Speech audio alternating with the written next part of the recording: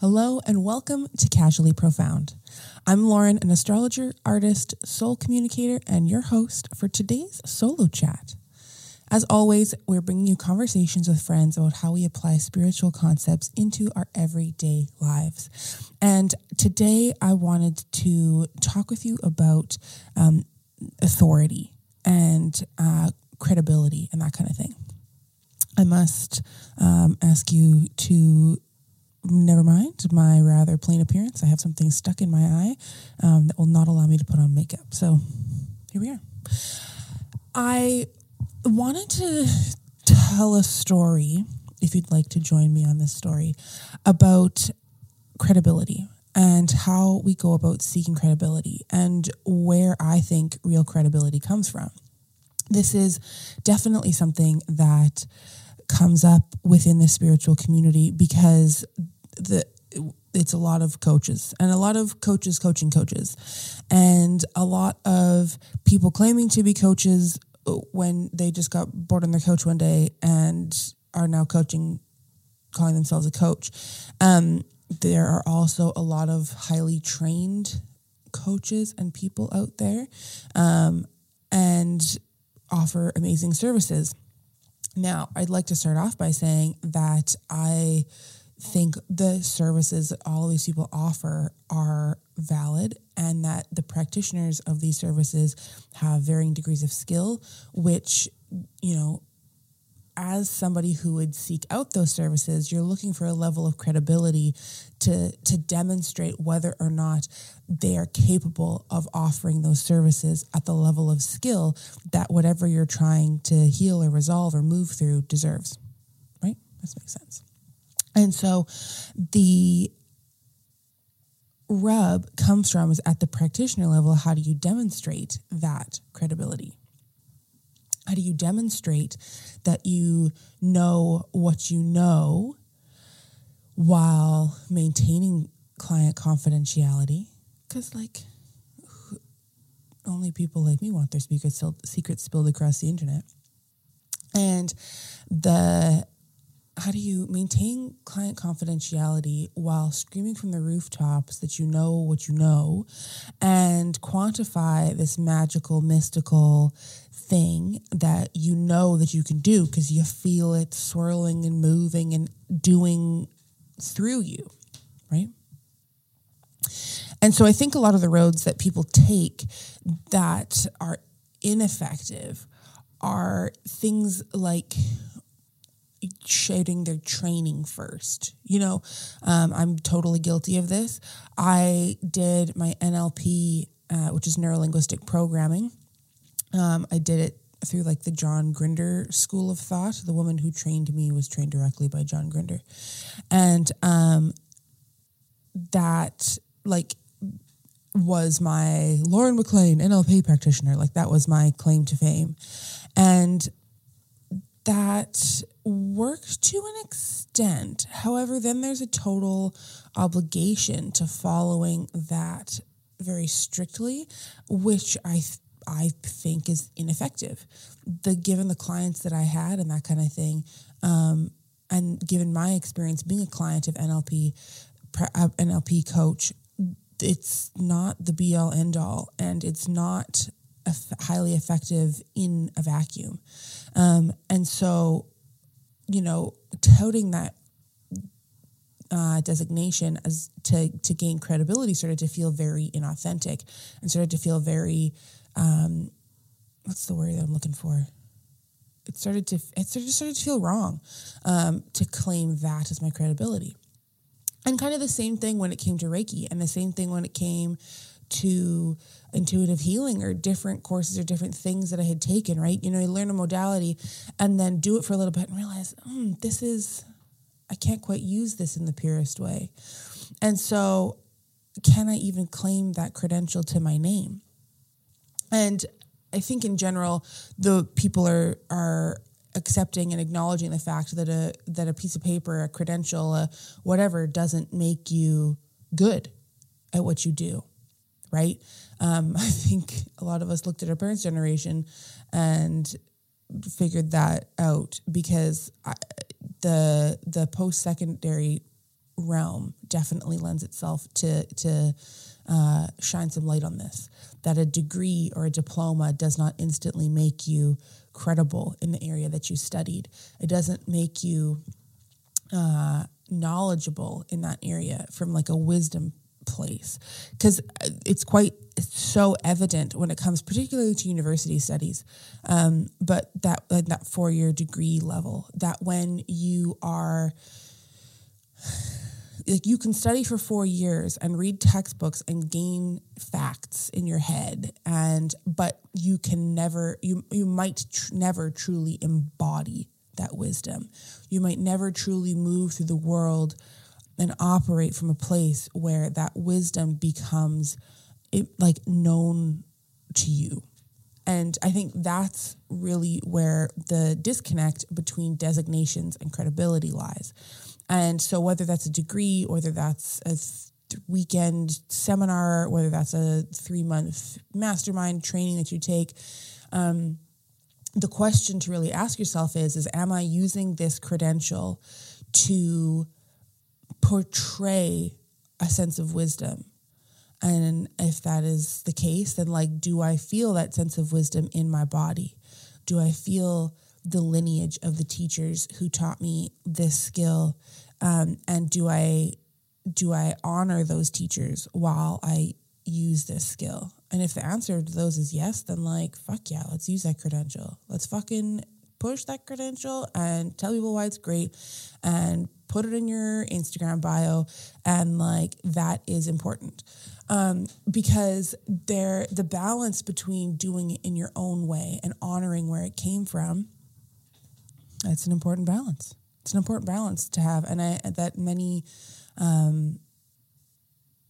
that myself included, I've definitely have done this, discounting the value of the teachers and discounting the value of the people who taught it to you, over thinking that I know how to practice it better, right?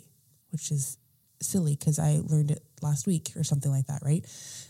Compared to the person who has been practicing it for 10 years to be able to teach it.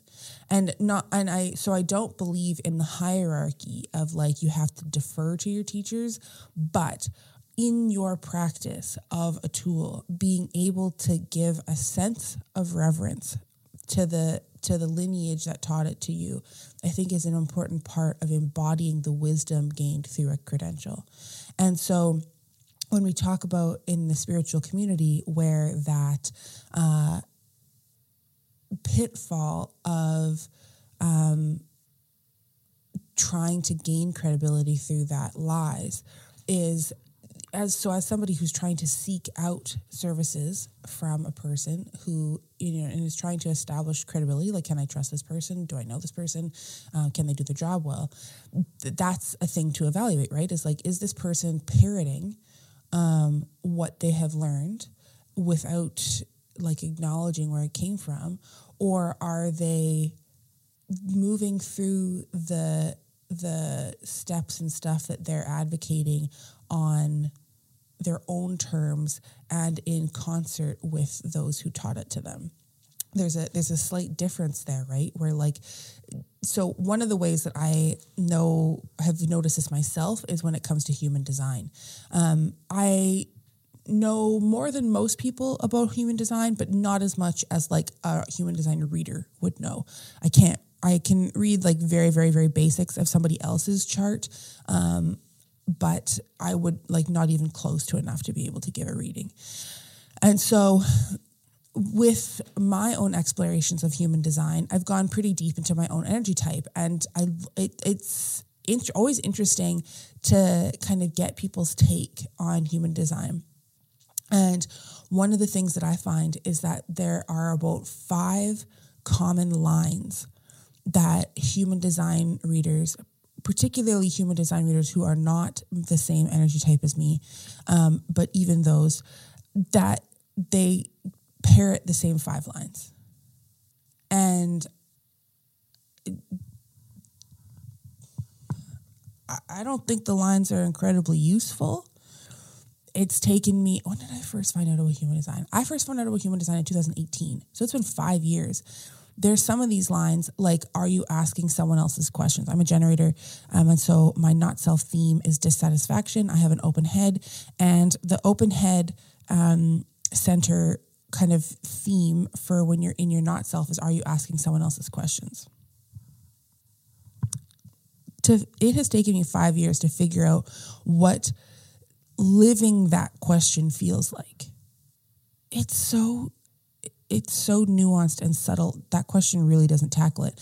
And yet I've seen countless human design readers just parrot that question. And it's like, do you know what it feels like to ask someone else's questions over your own? It's so subtle. It's so subtle. And so in that way, I find that aspect of the public facing human design very frustrating, because it's like that to me, that reads as a lack of embodied wisdom, which I find frustrating. And so, you know, a human design reader claiming to have studied wherever and be giving readings and doing things, when I see those common phrases or common lines being parroted, I'm like, this person doesn't know about me, doesn't know about my energy type, doesn't know about doesn't have the, and then often I take it a step further, I'll investigate further and to just see if they have the capacity to think and feel and reason beyond the framework they have been given. The framework being these questions and themes like, are you asking someone else's question? And if that reader does, then I'm like, yes, this person knows what they're doing. This person has an established practice. They're not just following some cookie cutter mold somebody handed to them in a $47 ebook and are claiming it as their own. Because that's important to me. And so thinking then about the kind of the whole spiritual space in general, well, what else can develop credibility, and how else do you as a reader position yourself in order to build that know, like, and trust with your clients, right? I think another common trap that I see readers fall into is the kind of misnomer that their connection, their channel is the best, it is the purest, it is the greatest, that they have this like ritual that they do every time they sit down and connect to spirit, and that their connection to spirit is like the authority of the world. And it's like, girl,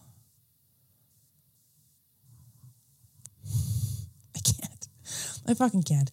Because the thing is that I can't. Because the thing is, everybody's connection to spirit is valid. And everybody is connected to the same spirit, in my opinion. But I think that's a commonly held belief around the spiritual circles. And so what ends up happening is that we completely, in our quest to seem credible to a client, we upplay and overvalue the novelty of our individual connection to spirit and the method in which we connect to spirit. Because, like, truthfully, everybody has their own method of establishing, nurturing, and growing that connection. It's great. That's how it should be. However, when it comes, what is not novel is that we can do it at all. Because the truth is that every fucking person can connect to spirit. Everybody has the inborn hardware to do it. The question is just, do you want to download the software in order to do it, in order to open the program, right? Like, every computer has the ability to process a text document, but you get to choose whether you want to download Microsoft Word, Pages, Google Sheets, like whatever the thing is, right? Like, you get to choose how you want to process that text. And so the credibility doesn't come from the fact that you have awoken and remember your divine connection and all of this kind of thing. Sorry, it doesn't. Everybody has the ability to do that. And so I think the opportunity for readers, for people who offer services in this realm, is to it's not the thing that establishes credibility is not the fact that you have a connection. It's the nurturing and the space that you hold for your connection. And again, like, how do you display that in a way that is not hierarchical over your clients? The way to do that is that, you know, you exist to nurture your client's gifts and to bring your client into remembrance and to allow your client to foster their own sense of remembrance about their life and their power in themselves. And so I feel like I'm venturing into telling you what to do. But which as an Aquarian is the most derisive act possible. But there's a subtle nuance there. The fact that you have a connection is not the gift. It's the fact that you nurture and prioritize your connection, and that you are willing to donate your life to your connection. That is in my mind, the part where the credibility comes in.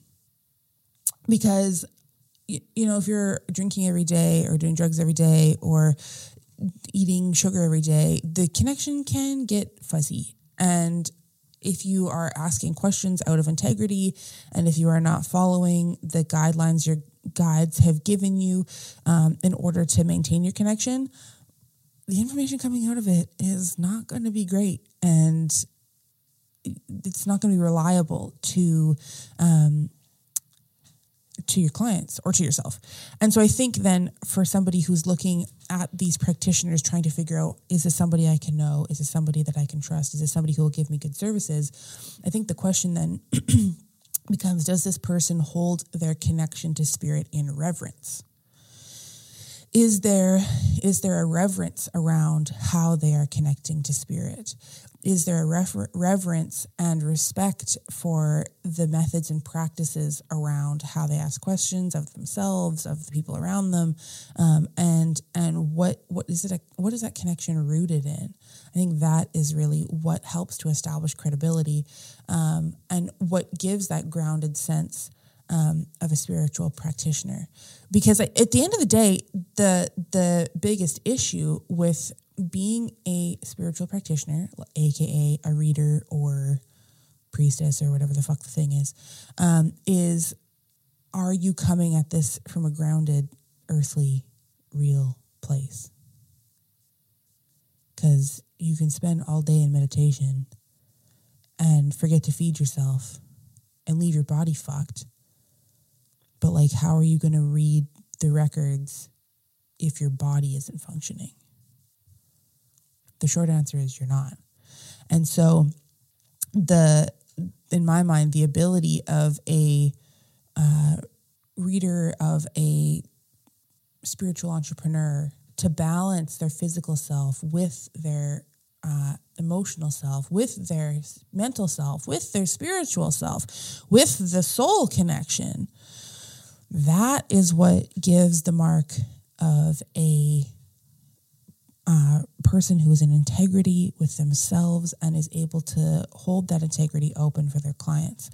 And the trick of it is that is complex and that it is nuanced, and it's very easy to slap a credential or to slap a woo-woo title on it and think that is conveying that credibility, and it's not. I think that too, as consumers, it is uncommon to evaluate the person giving you services from a nuanced perspective. And so there is room and space on both sides, on both the provider and both the receiver of services, to let yourself come into a greater patience about when we're evaluating and when we are coming into a relationship with the people who will give us services and give us readings and give us intuitive wisdom and help us develop our own intuitive wisdom. Because need to get into the habit of observing and seeing this multi-pronged approach and evaluating from all of the mental, emotional, heart, soul, spirit perspective. Because it takes time. It takes time, for one thing, to notice to notice where those things exist, to even evaluate on them. It takes time to collect the information once you know how to, and it takes time. And it takes time to come to a decision on that. And maybe that's because I'm an emotional generator and I have to go through the emotional wave. But even beyond that, I think that really there is a muscle here that has been underdeveloped in our society. And I am putting this episode out into the world to call people into embracing this opportunity within society to develop this muscle of seeing people on a level of nuance that we're uncomfortable with, and seeing people on a level of wholeness that is uncommon at the moment. And so when you look and evaluate somebody in mind, body, heart, and soul, it's not about judgment. It's not about, is this person meditating every day? And if they're not, their soul level is so out of alignment. Oh, I can't even believe they call themselves a reader. That's not the thing. When you're looking at that soul, heart, body, that kind of thing, the question to ask is this person expressing themselves through all of these filters? And what does that look like to them? And how are they demonstrating that? I think some people who are doing that are somebody like Rebecca Friedman. She's a human design reader out of Australia. I think she does a phenomenal job of embodying all levels of her innate wisdom. And you can tell that in her writing and in her content that she puts out, because it feels so intimate. And it doesn't feel intimate. Sometimes it feels intimate romantically. Sometimes it feels intimate personally. Sometimes it feels intimately like kind of mother to daughter. And the fact that she has that range, to me, conveys that embodied wisdom, like true wisdom about what she is offering to the world. Whereas Jenna Zoe does the same thing, right? Where she's able to talk and move through different subjects and different topics and maintain the same quality and same level of herself throughout all the things. That to me feels like an embodied person on all levels. And while both of those people have astonishing credentials and have an astonishing connection to source, and they have a dedicated and reverent practice with spirit and that kind of thing, those are not the important bits, and those are not the parts that they tout to you. And so when it comes to embracing this level of nuance and patiently observing and patiently embracing, I think that's the better word, patiently embracing the people around you and the people you might be considering getting services from, and patiently embracing who you are as a reader and who you are offering services in the spiritual community. Embracing the patience to get to know yourself and to see yourself on a level of nuance and a level of embodiment. It doesn't happen overnight. It doesn't happen at the end of the certification. It doesn't happen at the end of the coaching mentorship. It happens in the silence. The wisdom comes in the silence when you're with you and nobody else, on both ends of that spectrum. And allowing yourself to sink into that silence is uncommon. It is not encouraged in this day and age. And so to allow yourself to go into that is radical. And then, but coming out of it and being able to see the wisdom and the beauty in all of the people around you, whether they have the credibility to to serve you or not. I think that's an important distinction to make too, is even if you come to the conclusion that this person does not have the level of integrity I value in someone who will offer me services, that does not make that person invalid or bad or wrong or anything like that. They're just on their journey. They're at a different place in their journey, and they do not, it doesn't light you up, doesn't make you sparkle. And so why, like, they get to do what they want to do, and they can go in their direction. And I'm going to be patient and wait for the person who does make me excited. Sounds kind of like dating, doesn't it?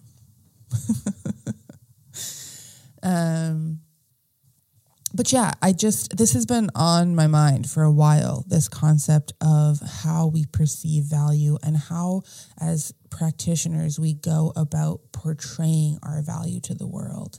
Your value is in your reverence for yourself and your reverence for service, not in your credential and not in your connection.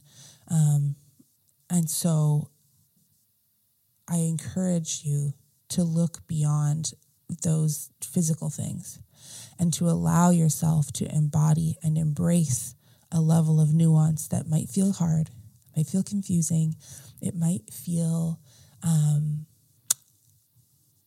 daunting, intimidating, silent. It might feel like you don't know where to go with it. And I would encourage you to keep moving into that silence. And if you want somebody to hold your hand while you're in that silence, I can help. I can coach. I can be there. But I will not pull you along. I'll let you go at your pace. I'll let you find out who you are on your own terms. Because I think that's where we really step into and really develop this new muscle that we really need in society, that I think is really important in society. And so I'm just excited to be here and talk about it. And I do need to put the disclaimer on this as well, that I have not mastered this. I know about it. I'm coming into the knowing of it. I am in the process of embodying it.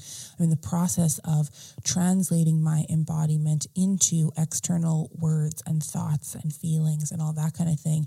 And I've not mastered the balance of it yet. But I know that this is the direction that I'm heading in. And I know this is the thing, because I have tried, as I said, with NLP, with different things. Like, I've tried using the credential. I've tried putting myself across as like the all wise, all knowing. I fucking can't. I just can't. And so I'm not saying these things in terms of, you need to listen to me because I know what is best. I'm saying these things because I want to invite you to consider what your part is in the spiritual community. And I invite you to consider how you are contributing to society and how you're contributing to the people around you and the people you love and the people you hate. The reciprocity and the interconnectedness of all of us, I know I have been underestimating. And so I just am wanting to present these topics in order to assist that introspection to really say, am I embodying wisdom or am I parroting knowledge? And then on the other end of the spectrum, the consumer end of the spectrum, do I recognize wisdom when I see it and feel it? Or do I see checking check boxes in place of wisdom? That's the invitation. Do you recognize wisdom when you see it? So thank you for joining me here today and listening to my story and listening to this conversation. I appreciate all of you for being here and all of you for engaging in this. Please leave a comment if you're on YouTube, if any of this resonates, if you have any further thoughts, if I missed something, feel free to chime in and let me know. And if you enjoyed this conversation, please like, follow, subscribe, rate the show on whatever platform you're on. It really means a lot. Every single download, every single like, every single comment makes the world of difference at this point, because my mission is to get this out to as many people who are on their spiritual journey, because the spiritual journey is necessarily an individual pursuit.